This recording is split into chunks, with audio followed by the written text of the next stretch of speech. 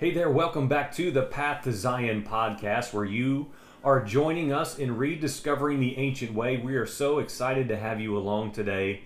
I am so incredibly excited. I want to use an old term back in the day. I am so stoked. Oh my gosh, I'm losing my mind. Let me tell you why. I am recording in a brand new microphone, and I am so I'm like a little child today. I am recording on an actual, legitimate, broadcasting condenser microphone.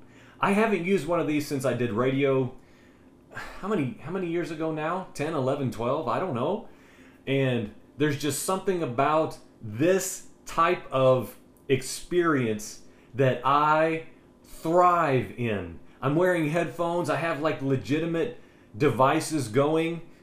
And that may seem really silly to you, and I understand if that's true, but there is just something that is distinct when you do something well.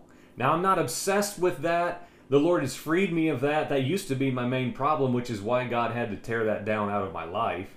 Praise the Father that He did that. But He is a redeemer, and if He's given us ability, He's given us some sort of an unction that originates in Him, He can redeem that when we lay it down, should it become an idol in our life, and He brings it back to life. He breathes life into it.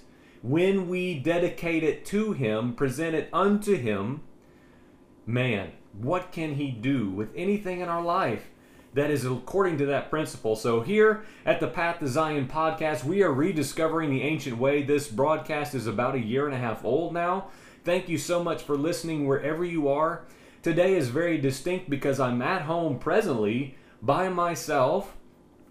I have just set up this microphone. It's only been out of the box for mere moments. We opened it up briefly last night when it came. But we had a house full of people, so I didn't have time or ability to give myself to it. I just wanted to see it. We put it back in the box and put it in the other room. Well, I got it out this morning, and man, it is operational, and I'm telling you, I am so excited and bless the Lord for the financial blessing of people that may be you, that has given actual dollars for this device. I'm telling you, it humbles me to no end that anyone would give a nickel to me as an individual to accomplish the work of the Lord that I've been called to do. Man, I'm telling you, thank you does not even cover it. Listen, I don't want to ramble on too long. I want to get right into the text. Now, this is brand new. As I've been always talking about with great frequency and regularity, I have so many things that are more teaching-based, not mere commentary, that have been... I have pages and pages and pages of so many things set aside to get onto the broadcast in a more in-depth form than just conversation, that I have just not been able to get to. And so maybe these things are on the immediate horizon as I get some end of summer things done and accomplished here at our farm to kind of move us into a soon coming winter season. But this morning, man, there's a brother here at our house last night, and he's just somebody who I just really honor and revere, and when he speaks, man, he has my full attention. And I was sharing the word of my testimony because, as you know, again, if you're a regular listener, this time 1 year ago, almost to the day, right at Yom Teruah of last year, my wife and I were immersed, mikvah'd, baptized. It was a huge event in our life. It was a real catalyst to shift us like across the threshold and into a whole world of new things for us. It had a great cost. It was painful and beautiful, all intimately intertwined together. It was wonderful.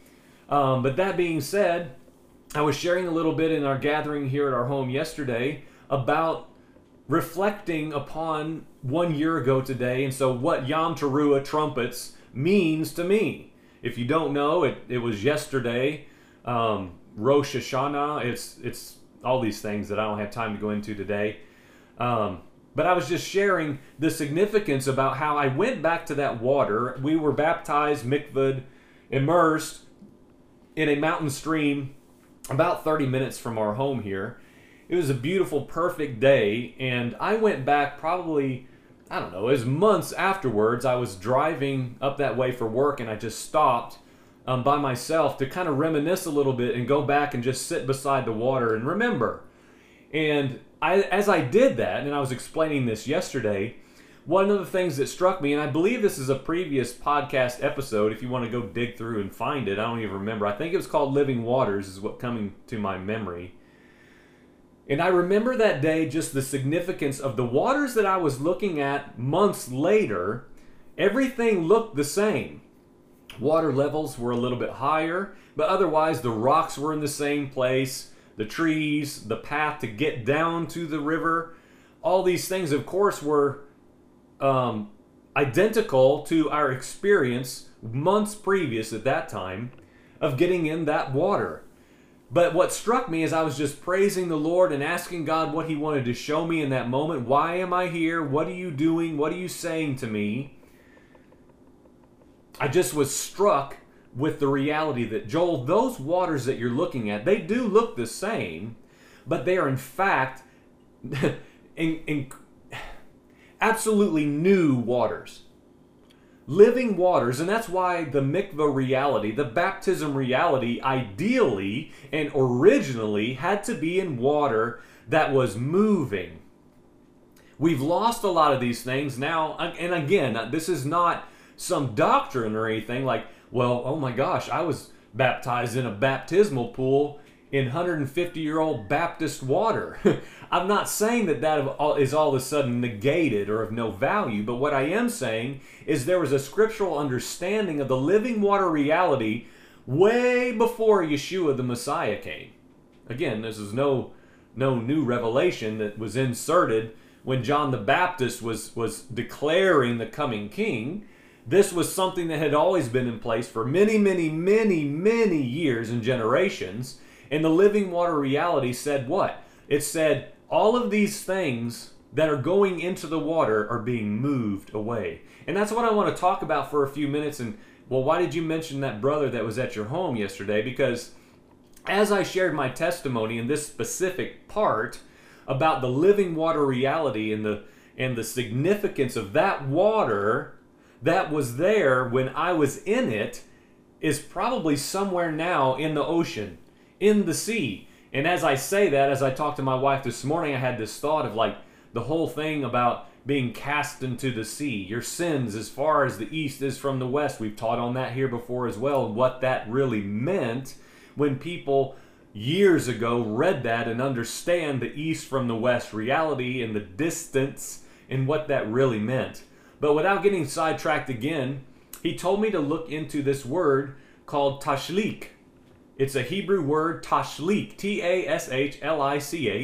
He said, Joel, after you shared that part of your testimony, brother, why don't you consider looking into that? And so I woke up this morning thinking about it, and I did a very topical study on this tradition, this activity called tashlik. And what's interesting about it is the first place that I landed at where this is discussed in any kind of way is Nehemiah chapter 8, verse 1. And there's so many things within this. Again, the Word of God is full of layers and full of opportunities of depth and understanding for us to dig out, find, and add to our lives. And it's broad. It's so broad. And so we're just going to take a little piece out of this, a compartment, if you will, within this text specifically, and talk about that for just a few moments. I'm only going to read a verse or two at first. But man, this morning during our whiteboard teaching is what I made this for our Facebook thing that we post most days, which again just is what our family does. It's not, anyway, it's just what we do. So I was doing this teaching time with my wife and my son, and man, as I was just sharing that out of my mouth, I was just so stirred emotionally at what I was reading, and I just kept reading and kept reading and kept reading.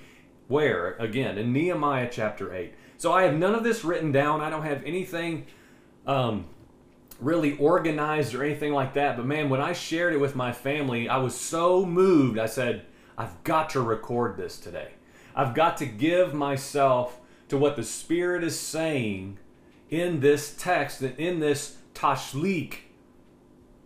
There's something about it, and I just want to give it an opportunity to see if we can knock on the door and the Lord would open up something to us. So, in Nehemiah chapter 8, verse 1, all the people gathered as one man in one accord at the square which was in front of the water gate.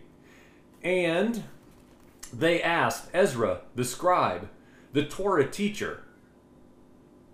They asked him to bring the book of the law of Moses, which the Lord had given to Israel.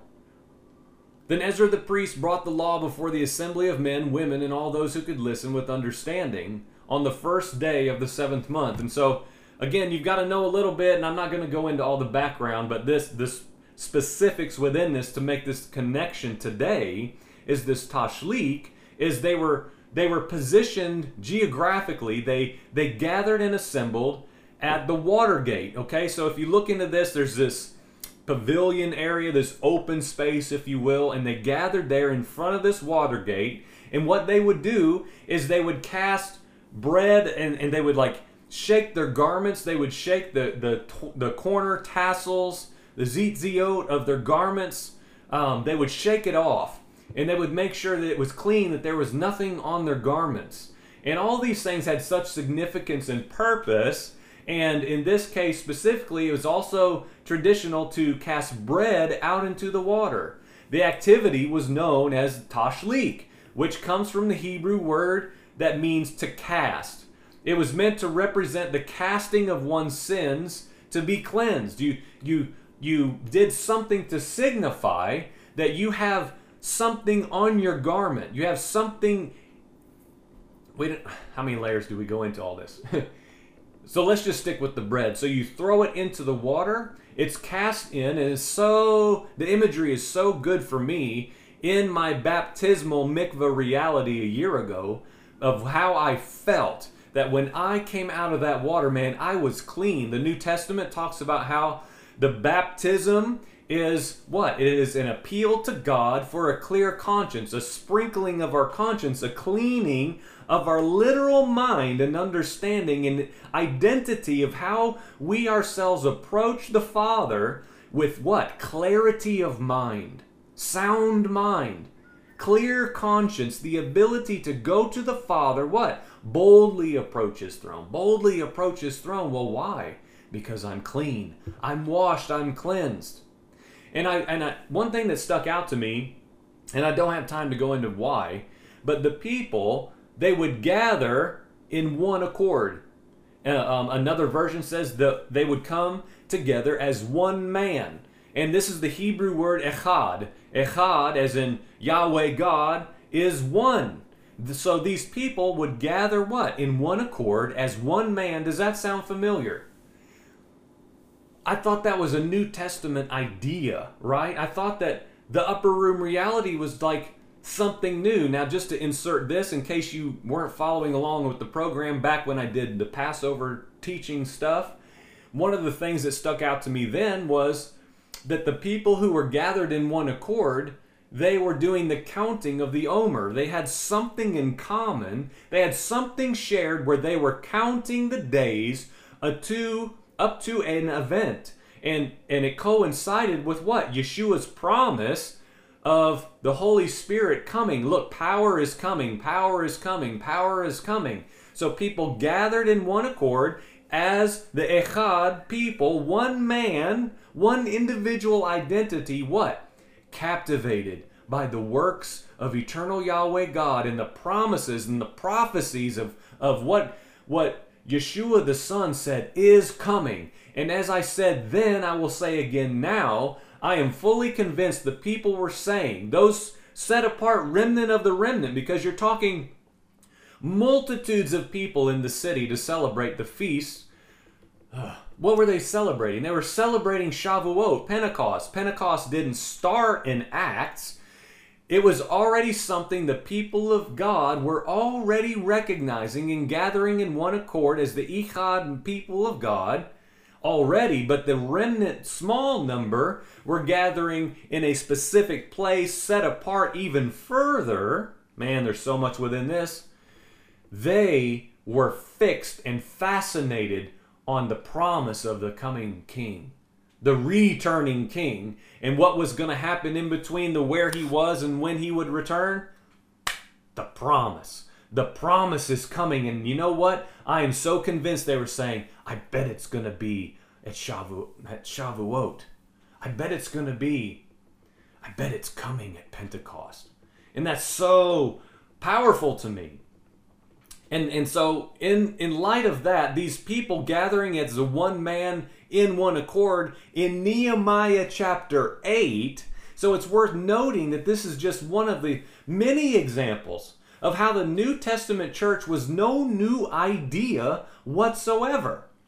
What it was a continuance of what was already in place and well understood for the people of God, what was already established, and it moved into the then, now, if that makes sense, the present moment reality of what they had already been doing on the other side, out through the other side, if you will, of the Messiah, the Son, coming to fulfill and birth what? An opportunity for those who could not come in before in the same manner, full of the Spirit and all these things we could explain. The new and living way reality. Not a new idea. See, the verbiage has got to be explained.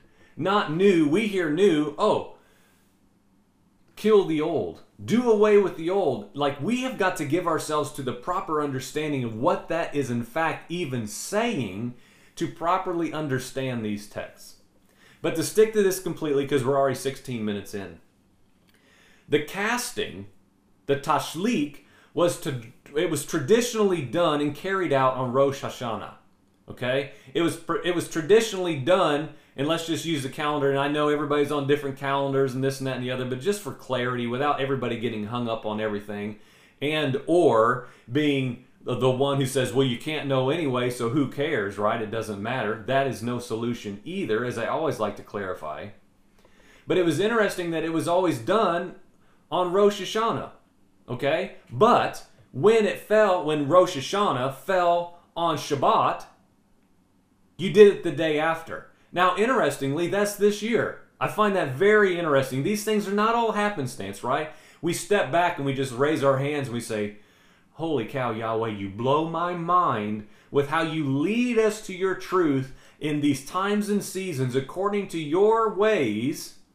And I don't even know it. I don't even know it until what? We dig and we dig and we dig, and a brother comes and says a word, and we respond to that, and we look and we study to show ourselves approved, and what? Revelation comes. Truth is like an explosion in our hearts. Not just in our intellect and in our mind, and all of a sudden we know something and we add it to a list. No, something in our heart is ignited, right? And so when this tashlik fell, when Rosh Hashanah fell on a Shabbat, like yesterday, they would do it the day after, which would be today on the calendar. Like, that blows my mind. And so here's the culmination of what I'm saying. I encourage you to do something today.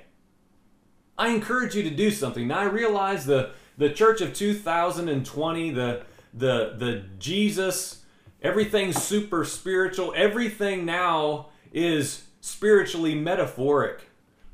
Everything in the Old Testament is just nothing. It was just a mere foreshadow.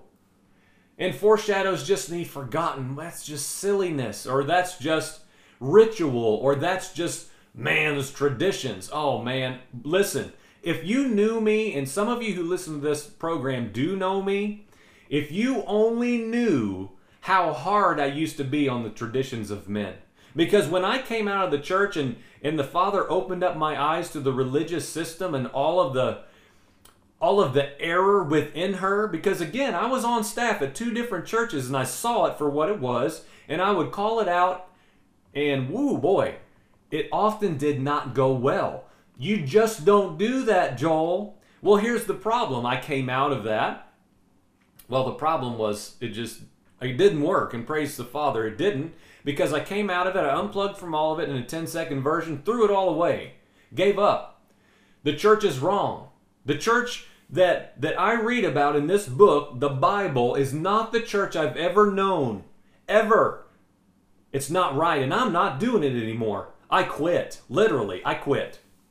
And so, in that undoing, but staying close, intimate with my King, He redeemed, here we are again, He redeemed what was wrong with the church, capital C, her, the body, by what? By opening my heart again to believe in faith that, you know what, God? I can't get away from this because I have to believe this is possible because you say this is your body. This is how your church will function. This is the value of the congregation. This is the importance of gathering together what? Echad. One. As one man in one accord, fueled, empowered, and sourced in the Spirit of the living God. And when I began, this is years ago, of course, now, when I began to open myself to dare to believe is the verbiage that the Lord gave me. When I began to dare to believe that men could be godly and men could be in order and men could be humble and in submission, even in a function and a, quote, position, something in my life began to shift and began to change. And guess what else, too? I was given a function. Me. I was given a function that I had not found or discovered previously. Why? I wasn't ready. I was given a title. I was this, I was that. I could do this well or whatever. But I mean a God-given, a God-extended function like the Bible talks about. Those things need to remain. And so today, in light of that principle, if nothing else, what do we do with these things that we read and that we study of the people of God who have preceded us, things that they used to do? And you know what? What about just saying, if nothing else, God, I am open to do something. I believe that something about aligning my faith with an action bursts something supernatural, perhaps even in me. Not to mention others, not to mention the broad scope reality of doing that alongside the brethren. Let's just start individually. So do something today.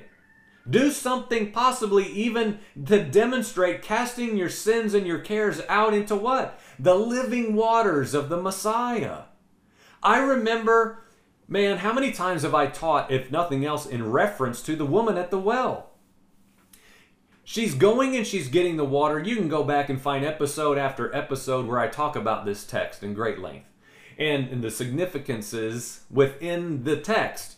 The woman came with a natural water pot to fill at the well. She meets the living water Messiah.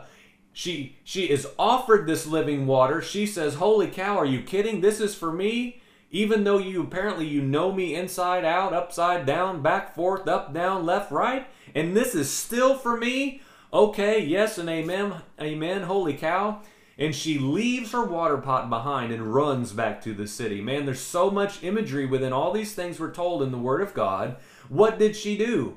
She cast her cares into the living waters that would never run dry, and therefore and thereby, because she did that, her natural water pot was left behind because it was deemed entirely unnecessary. She did not need it any longer. Why? Everything that she was and all the things that Yeshua Messiah told her about her life, which is so much more than what's recorded, surely, because she said, He knows everything about me. And now we allow Him, Yeshua the Messiah, to what? Carry it all away. But we have to cast it. We have to cast ourselves into the living waters. The living waters stay within a boundary. They stay within a bank, even in the natural. They stay within an area.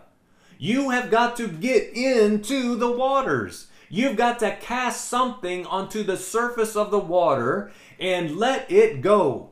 Watch it go away. So today, would you at least consider doing action in your physical reality to represent literally what is true spiritually? Do you ever do anything like that? Is that just kind of hokey and weird, and man, that even sounds a little bit mystic or something. Well, guess what? The Word of God is a mystical book, because if you really look at mystical and the proper understanding of that, man, you're talking about a realm that's outside of your understanding. And the last time I checked, the Word of God tells us to not lean on our own understanding, but instead put on the mind of the Messiah. And guess what? He was a mystical man. He was a supernatural God man. So don't be afraid to take these ancient principles like this tashlik and bring it into your present day faith.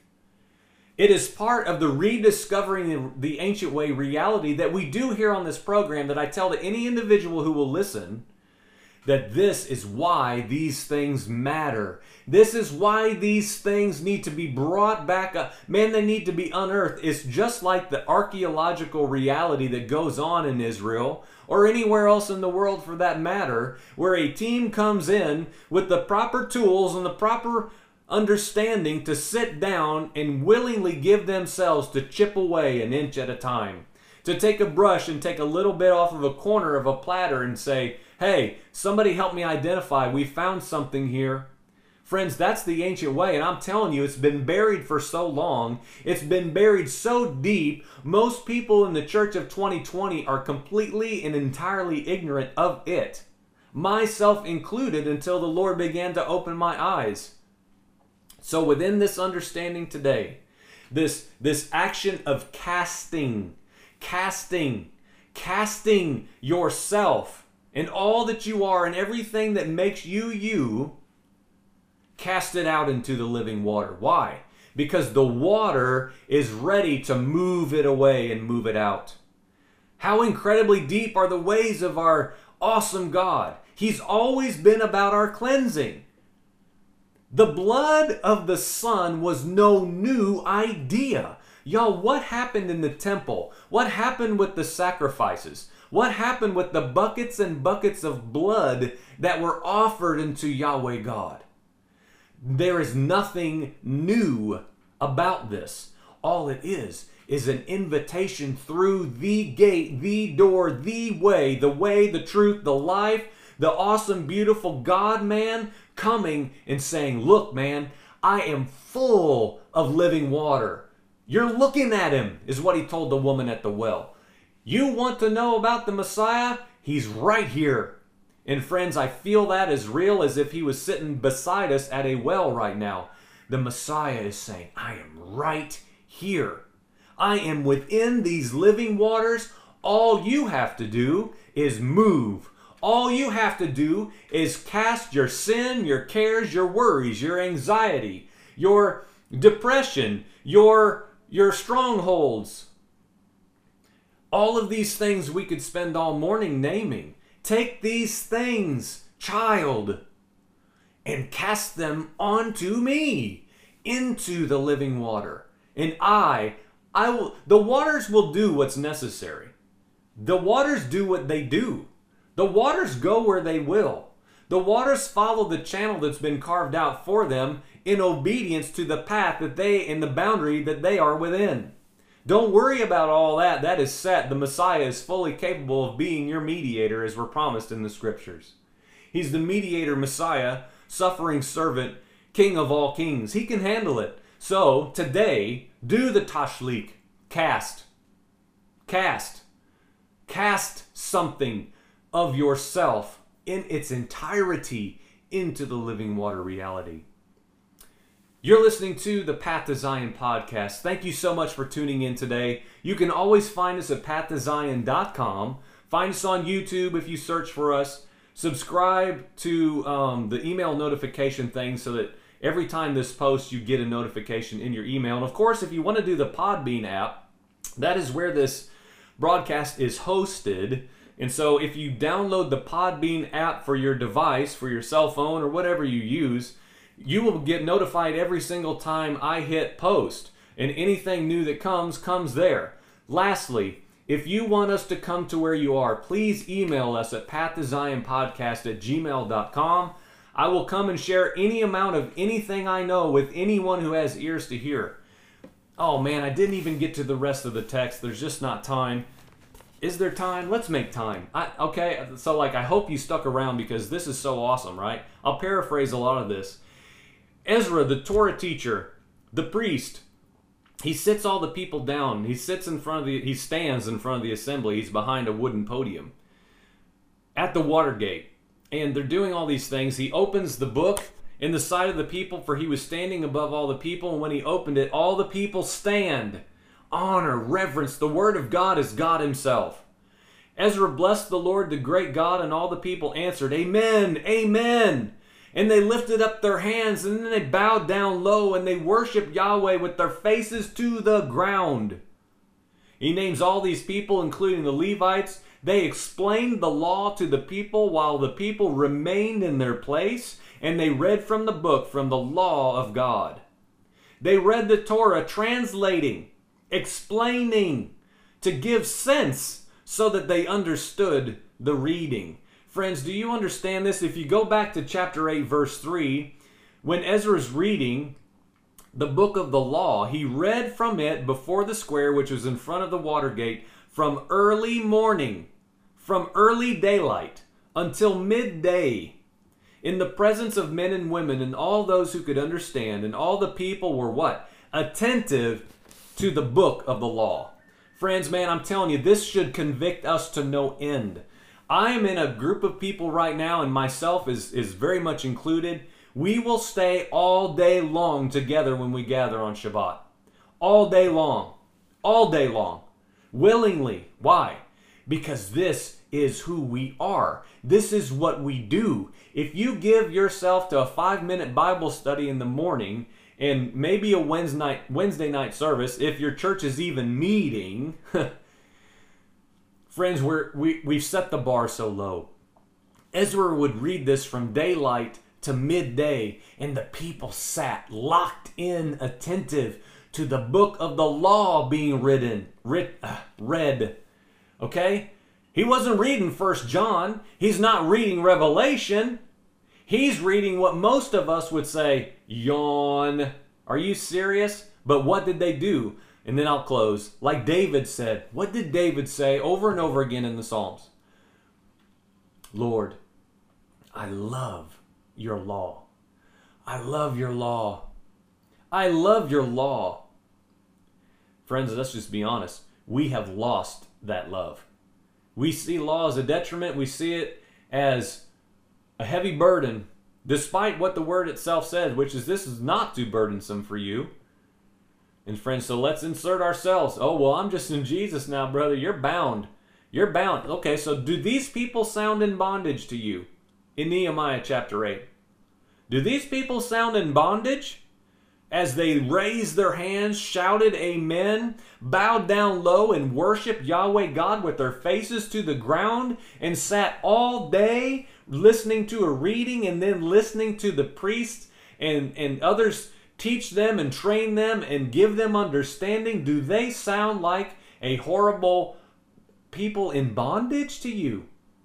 Oh my goodness. We've got too many things wrong, but guess what? There's time to undo it. There's time for the Lord to redeem His ways in His people. So amen. Be blessed today. Thank you so much for listening. And tune in for more episodes upcoming. Amen.